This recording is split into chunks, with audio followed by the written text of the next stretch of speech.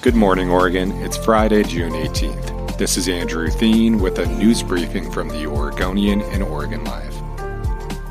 Dozens of Portland police officers, sergeants, and detectives on Wednesday night resigned from a special unit that for years has responded to protests, an unprecedented action that came one day after one of their own was indicted on assault charges. The Department of Justice is also investigating a second member of the so-called Rapid Response Team. The assault charge stems from alleged excessive force at a protest last August. The 50 or so officers voted to disband their team, but they are still on the police force. They told Chief Chuck Lavelle they were resigning because of a perceived lack of support from City Hall and the District Attorney's Office. The dismantling of the Rapid Response Team comes as the Police Bureau is struggling with an exodus of officers resigning from the force because of lack of morale and complaints about support from City Council. It also comes amid a spiraling number of shootings and homicides.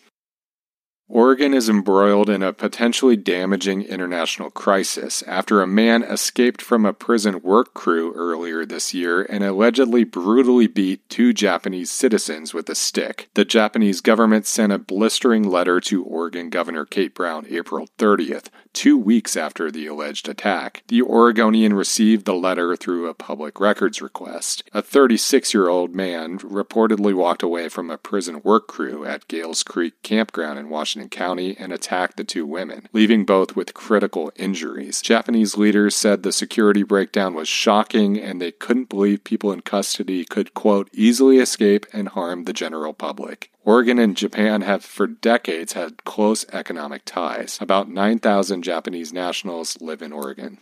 Governor Brown's staff said they were deeply saddened and are reviewing the incident. 3 members of Oregon's congressional delegation sent a letter to Governor Brown late Wednesday pledging federal funds for a controversial freeway project through Portland if the state commits to build caps over the freeway. Senators Ron Wyden and Jeff Merkley sent a letter along with Congressman Earl Blumenauer saying the current iteration of the more than $700 million project is inadequate, but they believe the potential exists for a, quote, truly transformational project. The politicians said it was critical to give power back to the Albina neighborhood, the once black neighborhood that was destroyed when Interstate 5 was built through what is now the Rose Quarter area. Wyden, Merkley, and Blumenauer said they would, quote, fight to secure additional funds to help deliver racial justice if the state includes building caps over the freeway that can support buildings.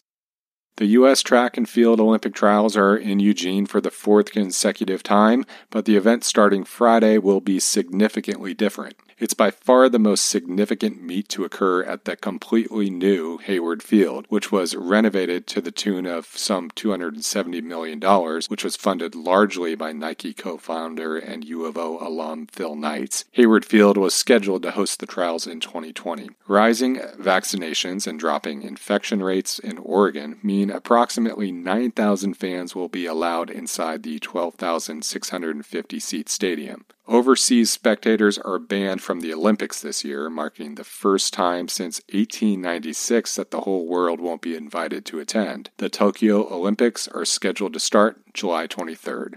Thanks for listening. You can support our local journalism by subscribing to Oregon Live. Go to OregonLive.com/pod support.